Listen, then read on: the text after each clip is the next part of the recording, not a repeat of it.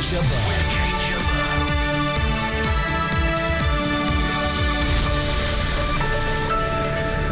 Defence Secretary goes cap in hand to the Chancellor. We ask where any extra money should be spent. NATO troops gone from Afghanistan within 4 years, a prediction from the country's president. We were like 12-year-olds taking over the responsibility of a 30-year-old, but we grew in the process. And a new high-tech weapon for winning wars? The 3D printer.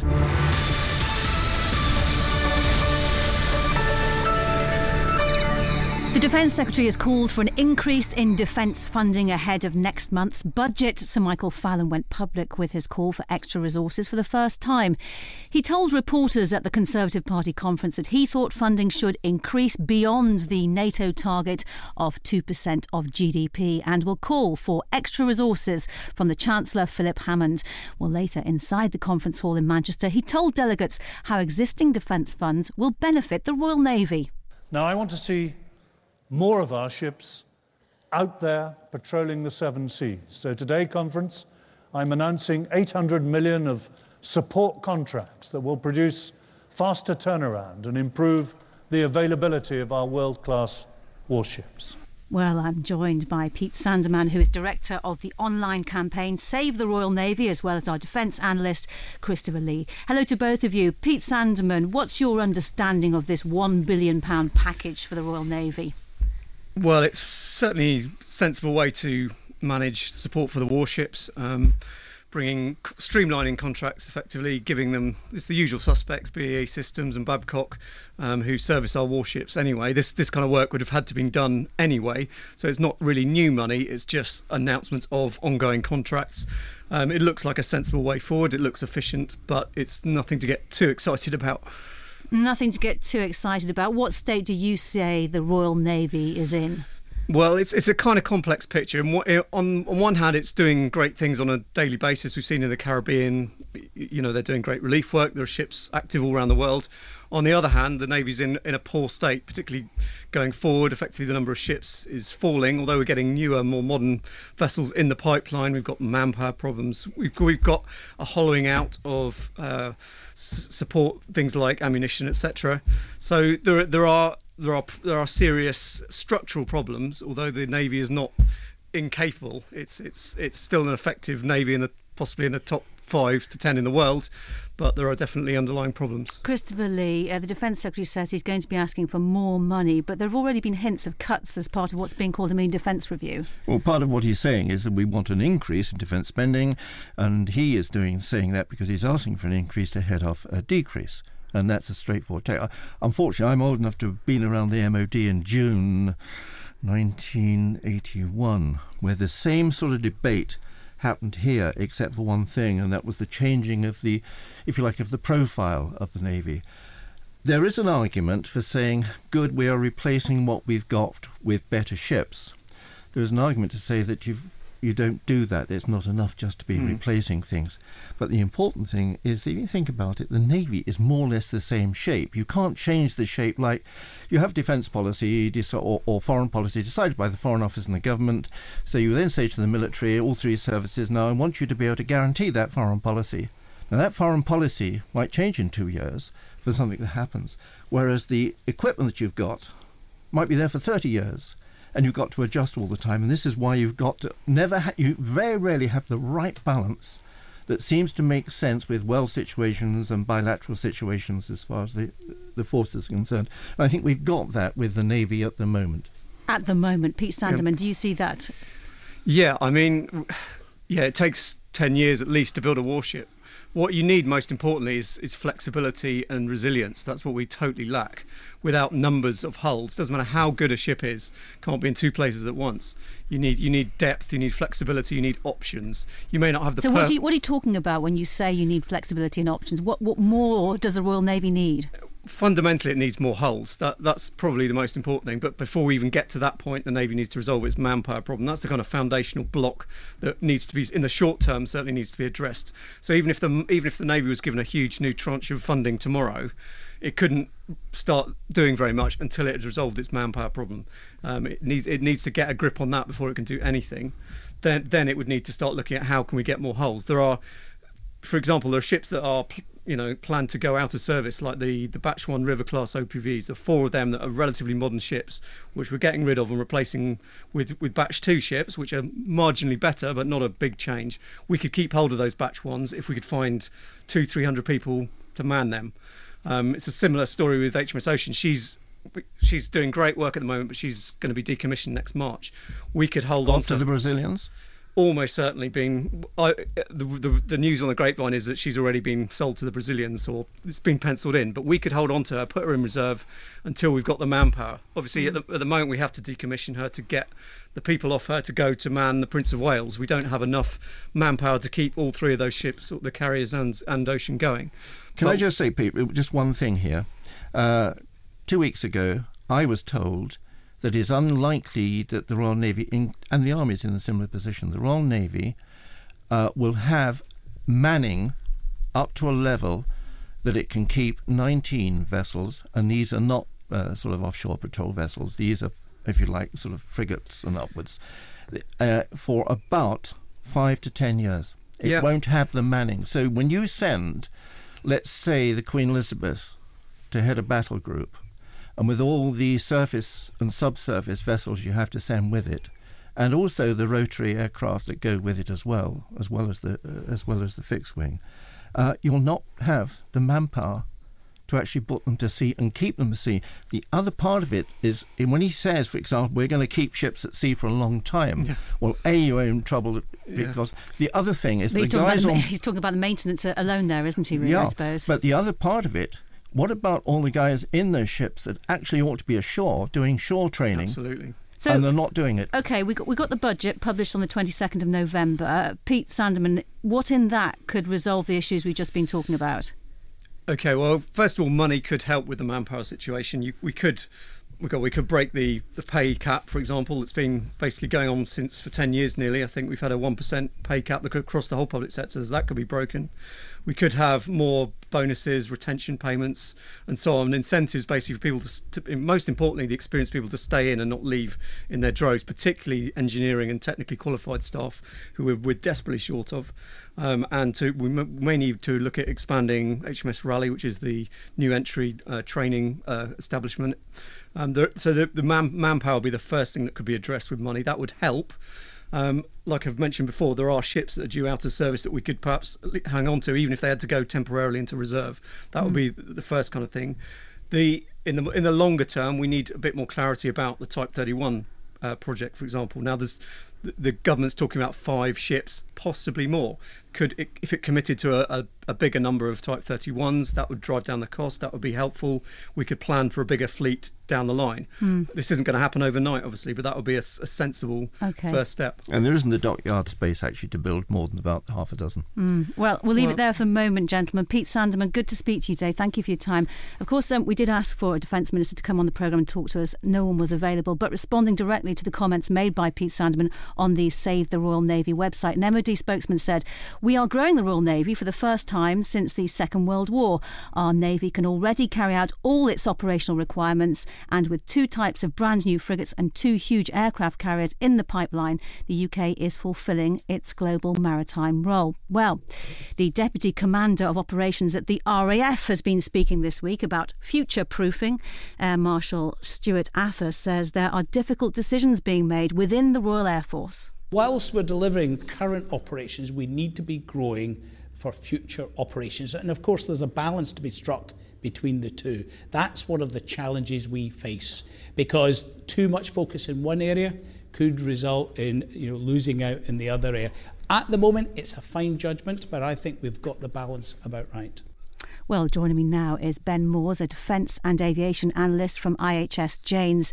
Hello, Ben. How much of a problem is there with UK defence spending? Well, it does seem to have a problem speaking to Ben Moores. Ben, can you hear me? Well, Christopher, if you were to put a figure on it, how short do you think the defence budget is to fulfil the 2015 defence review? The defence budget, if you can hold the defence budget at the moment, you're doing quite well. But you then have to start thinking how you use it, because there's something we've come across before. People talk about having a 2% increase in defence spending as part of the NATO requirement, etc. But it's also a national requirement. But it doesn't actually matter whether the figure is 2%, 3%, 1% or whatever. It's what you spend it on. It's what you actually use that money for. And it is longer term. You can't say, well, I've got this X number of pounds. What am I going to buy? You don't go out and buy, if you were sort of another navy, you might. You go out and buy, let's say, a frigate. Here we build them. It's a longer-term process. And the other thing to consider, although there are a lot of drawbacks in all three services, especially the Army's got a problem, is the Army's redesigning itself, but it hasn't got enough manpower to actually fulfil that buying, the realignments of it. This is the important thing. You look around at what other people are doing, and you must not make comparisons. I mean, even in your so-called potential enemies, you mustn't make comparisons, because what you're doing is lasting you, say, for 25 years, but you actually don't know what shape of services you actually need in that period. Reports around that there are possible cuts to the Army Air Corps. Do you think there's much mileage in that? Is that possibly true? Well, I thought that was always going to take place. I mean, the idea was changing the type of rotary wing aircraft that was going to be used, and that means probably removing one squadron. But that actually, again, doesn't matter. It depends on what you're asking your squadrons to do. The other thing with the Navy, it's a heartbreaker thing, because every admiral gets out and says we haven't got enough ships left and we haven't got enough manpower to drive those ships, etc. And you can hear that for the past 30 years. It's something that simply happens. And it's wrong in some ways to say, yeah, but actually it's a much better Navy than anybody else in Europe's got, for example. That doesn't actually matter, because it's there to support your defence policy, and defence policy is not there to justify your defence materiel spending. What do you think is behind? I mean, obviously we have the budget coming up, but what do you think is behind what the Defence Secretary said this week? We must do better when talking about the 2% spending on defence. Well, it's lots of things. I mean, one, you've always got the thing in the back of your mind, you want to remind the Americans that you're actually doing quite well, and therefore not to badmouth you, and they don't badmouth us, they badmouth everybody else. So you've got that thing. But there is a truth in it, because once you start slipping, or say you're slipping, it means that you haven't been putting out the red flags. You've got to put the red flags out to the government. You've got to put it out in cabinet. Somebody once said, when John Knott was a defence secretary, and he said the first purpose of a defence secretary is to be good in cabinet. And that really is the case. You've got to go and fight your corner, because everything you do, for example, if you're in the health service or agriculture or foreign aid or whatever it is, you can go and fight your corner to get the money, and in 6 months' time you're going to change it. When you're fighting a corner with the Defence Ministry, that chunk of metal you just cut, like the Defence Secretary earlier this week cut the second Type 26 metal in Belfast, HMS Belfast as it will be called, that's going to be there for 25 years. And so the spending to keep it there is a much bigger subject. So if you put up 35-40 billion pounds a year, it's looking after something that's going to be around for a much longer period. We can now talk to Ben Moores, a defence and aviation analyst from IHS Janes. Good to speak to you today, Ben. How much of a problem do you think there is in UK defence spending? There's a very big problem. First we've got to put it against a backdrop of what happened in 2009, where we saw a $10 billion drop over the 4 years that preceded it. And looking forwards, since then, we're going to continue to see a 2% drop every year in real terms, and that's because the country's in so much debt. And this is just going to accelerate as the country runs out of money, as Brexit begins to bite. It's looking pretty brutal. The big procurement bow wave that built up during the Iraq War has gone away, but this is really because a lot of the programs have been moved to the right. And this is all against a global backdrop of relative increases. So in real relative terms, the decline is actually much worse. Well, as you point out, there are going to be financial problems within the UK. How do you think defence should play it exactly? What do you think the solution is? Well, I think really we need to stop the pretense that we can afford everything. There needs to be an honest statement that we, rather than these sort of misleading statements that everything's fine and we can carry out all our operational requirements. I think there needs to be an awareness in the public that, yes, the military is great, but it faces the real possibility of catastrophic defeat if public expectation and real capability are not brought back into line. Okay. And to do that, you've really got to cut capabilities and start to, coordinate with other countries. And you say we should stop pretending we can afford everything. What should we not afford anymore? What would you cut? Well, that's an interesting question. I think I think what we need to do is make a decision as a country which areas we're going to do and do well. A bit like in the Cold War, where we did we did anti-submarine warfare. We focused on one thing. In this era, we need to say, right, we are going to say, like the Dutch, cut armoured forces, or maybe like the Spanish, they've cut certain areas of their army capability. We have to say, right, let's get rid of all the attack helicopters, or like we did with Nimrod, just get rid of Nimrod, and we have somebody else who does maritime patrol aircraft, or we get somebody else who just does all our airborne ISR, and we have a reciprocal deal where we offer the things that we have decided to focus on. So Ben, what would you cut? Personally, I would probably cut large elements of the army. Manpower. Manpower is a huge expense. I mean, if you look at where the funding actually goes, the army takes up the bulk of the funding, and not only that, but it takes up only half the procurement of, say, the Air Force, and there's only about $2 billion a year. There's about $11 billion a year in operations and maintenance, basically manpower. Yeah, so that would save you a lot if you just simply cut the army significantly down. Okay, we push that idea out there. We'll leave that bombshell there. Thank you, Ben. Good to speak to you today. Ben Moores, Defence and Aviation Analyst from IHS Janes. Now, the Afghan president says NATO troops will be able to withdraw from the country within 4 years. There are close to 14,000 foreign military personnel, including British troops in Afghanistan, training, assisting and mentoring Afghan forces. Speaking to the BBC's Justin Rowlatt, Ashraf Ghani says by 2021, Afghan troops will be in a position to take charge of defence and security themselves. We have a 4-year security plan, and we are racing through it. We were like 12-year-olds taking over the responsibility of a 30-year-old, but we grew in the process. But the Afghan National Army has suffered severe setbacks. In the last year alone, 7,000 ANA soldiers have been killed, 12,000 have been wounded, and with desertions too. President Ghani has lost 10% of his fighting force, but he says they're bouncing back. I'm extraordinarily proud of the sacrifice, and the reason it's changing is because recruitment is up. Is it difficult? Yes, but it's no longer impossible. In 2014, when I became president, it looked like an impossible task. Now it looks like a difficult task, and difficult is within our grasp. Well, Justin Rowlatt, who carried out that interview, has been speaking to Chris Whitehead. He asked him why the Afghan president is suddenly so keen to present such a positive outlook for his country. I think part of the negotiation with Donald Trump was that this would not be an indefinite, although the commitment, of course, was indefinite, this would not be, in reality, an indefinite commitment. And he wanted to seek to assure Donald Trump that, the Afghans are doing everything they can to ensure that their forces are capable of taking the battle to the Taliban and forcing the Taliban to the negotiating table. Because let's be absolutely clear, because Ashraf Ghani that is what the agenda is. Victory in Afghanistan will be a negotiated peace. He was absolutely clear about that. And in fact, that's something that Trump acknowledges, and so does Mattis, the US Defense Secretary. So that's what we're working towards.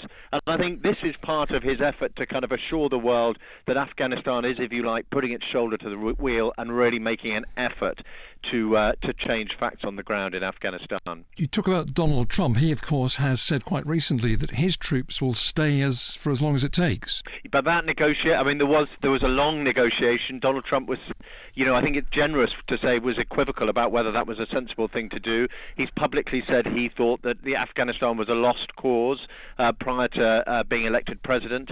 And so there was a lot of concern in military circles that it was quite possible that he'd pull out. The announcement of the commitment to Afghanistan was delayed for week after week. We waited for the announcement to come. I'm really genuinely uncertain, and that goes for people within the American and the British military as well, genuinely uncertain about whether the commitment would come. He's made an indefinite commitment. That's a strategic decision in the sense that there was a lot of criticism of Obama, who obviously had a huge surge in Afghanistan, but gave a deadline for when he was going to withdraw. And the feeling was that the Taliban just kind of sat back and went, right, well, we'll wait till you withdraw, and then we'll will take on the real battle begins, the battle for Afghanistan with the ANA, the Afghan National Army. So he said an indefinite commitment, but the understanding is, quietly, unofficially, that obviously Afghanistan is trying to ready itself, make itself able to take the Taliban on itself. It has been a tough year, despite what he may want us to think, for Ashraf Ghani, particularly the number of desertions from the Afghan National Army. He rather played all that down, didn't he, in the interview? Well, look, the figures from last year are really dire, and I put those very directly to him. I said 7,000, it's around 7,000 ANA soldiers were killed, 12,000 were seriously injured, and then there were thousands of desertions. I mean, if you add that up, we're looking at about 10% of the entire fighting force. And as I said to Mr. Ghani, no army can lose 10% of its fighting force year on year and still expect to be able to wage a successful war. So I said, have you turned the corner? And he said, yes, we have. He was absolutely adamant they have turned the corner. And I think one of the really interesting things in the interview is we talked about the level of Taliban support. Now, he's very consistently said he doesn't believe that there's wide support within Afghanistan for the Taliban, which sounds odd when you look at the sort of military success of the Taliban on the ground. Taliban controls about 11% of the country, contests another third. So it's a very powerful force in Afghanistan. Now, he says there's a misunderstanding in the West about the nature of the war. He says this should not be rightly seen as a civil war. He says this is a drug war. He says the correct parallel would be Colombia in South America or Mexico in Central America, countries that faced insurgencies funded by the profits from drugs.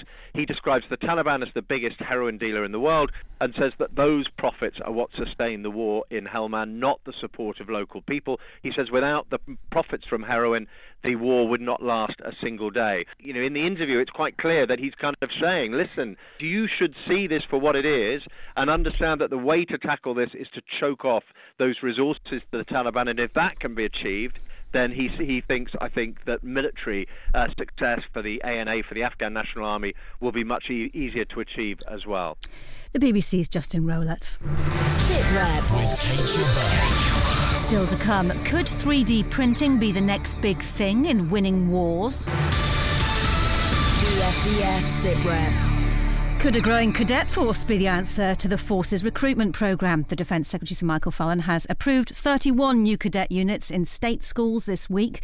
Here are some cadets from Albion Academy in Manchester. Personally, before I joined the cadets, do you know when you come in year 7 and you think, oh, I'm just going to be naughty? I was one of them kids, but then when I joined in year 8, even my teacher was like, wow, Rakaya, you have changed. We get to fly, shoot, and the work experience, and we also get opportunities in the future to have it on our CV, and it helps you get employed. You've got a team where you can talk to. We're all very close, and we all pick each other up, and it feels like you've got people to talk to. Well, the government wants to increase the number of cadet units in state schools to 500 by 2020. Christopher Lee, your thoughts? Is it a sensible way to tackle the recruitment crisis? It's not going to fix the manning crisis. It's not going to provide you with a load of people to go into an aircraft carrier or whatever. It used to be a ready source of manpower. But what's happened, this was before further education than we have now. At one time, people leave school at, say, 15, whatever. They went to a poly. They didn't perhaps go and do a degree, whatever it's in, as they can now. So you are off to your, say, let's further education. Then you go and do a career.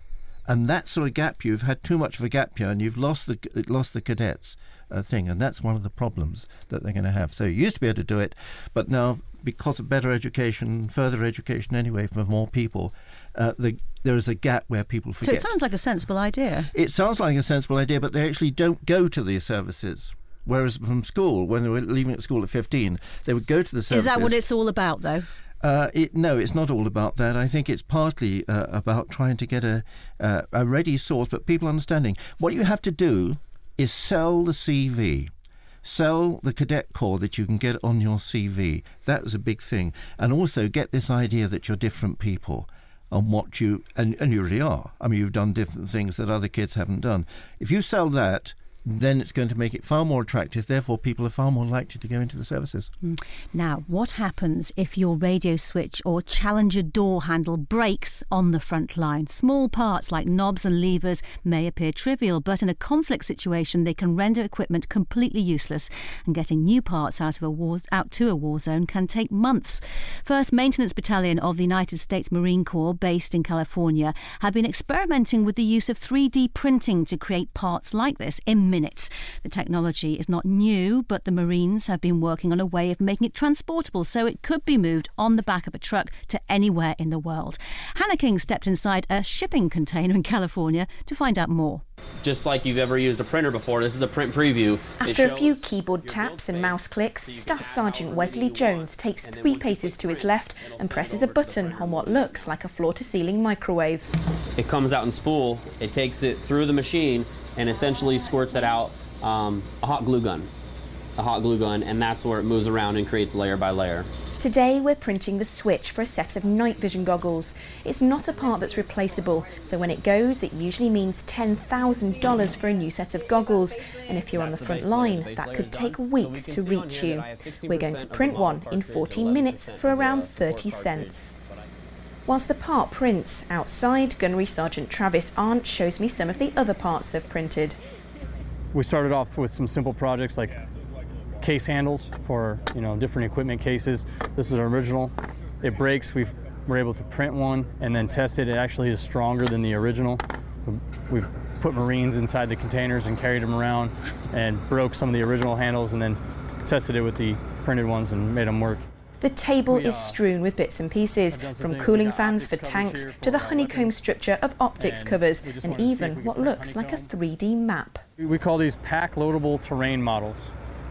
If I have an area where I know I'm going to be operating out of, I can go on the Google Maps, get a terrain, and then print it within the 3D printer. I can take this now. I have a 3D layout of the entire area. I can see what buildings are there. I can take this, slide it in my pack, take it with me, pull it back out if I need to reference something and show someone somewhere, and then put it back in my pack and keep going. So now it's done. I'll let you remove it. Inside the khaki ISO container, our switch is finished. You can touch it. It's still a little hot because it comes out at 167 degrees. We'll let it cool down for about a minute or so. We're embracing a technology that has not been embraced before. Being able to quickly create products and in the same day apply them it's mind-blowing in comparison to how we've done business.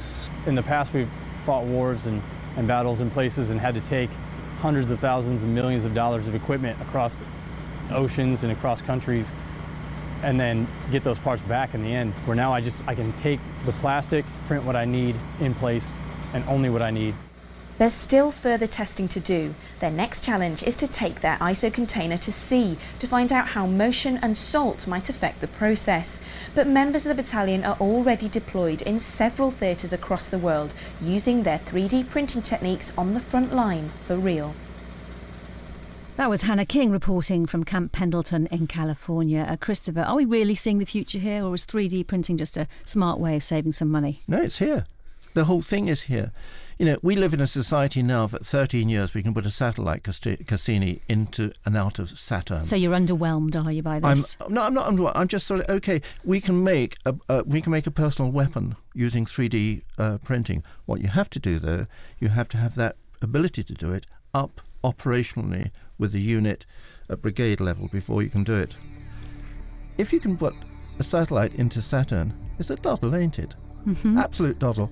On that note, we'll leave you for today. Tell us what you think. You can tweet us at BFBS Sitrep. Never miss an episode. You can subscribe to this show as a podcast. Just search online for BFBS Sitrep. We'll be back at the same time next week. Thanks for listening. So from me, Kate Chabot, bye-bye for now.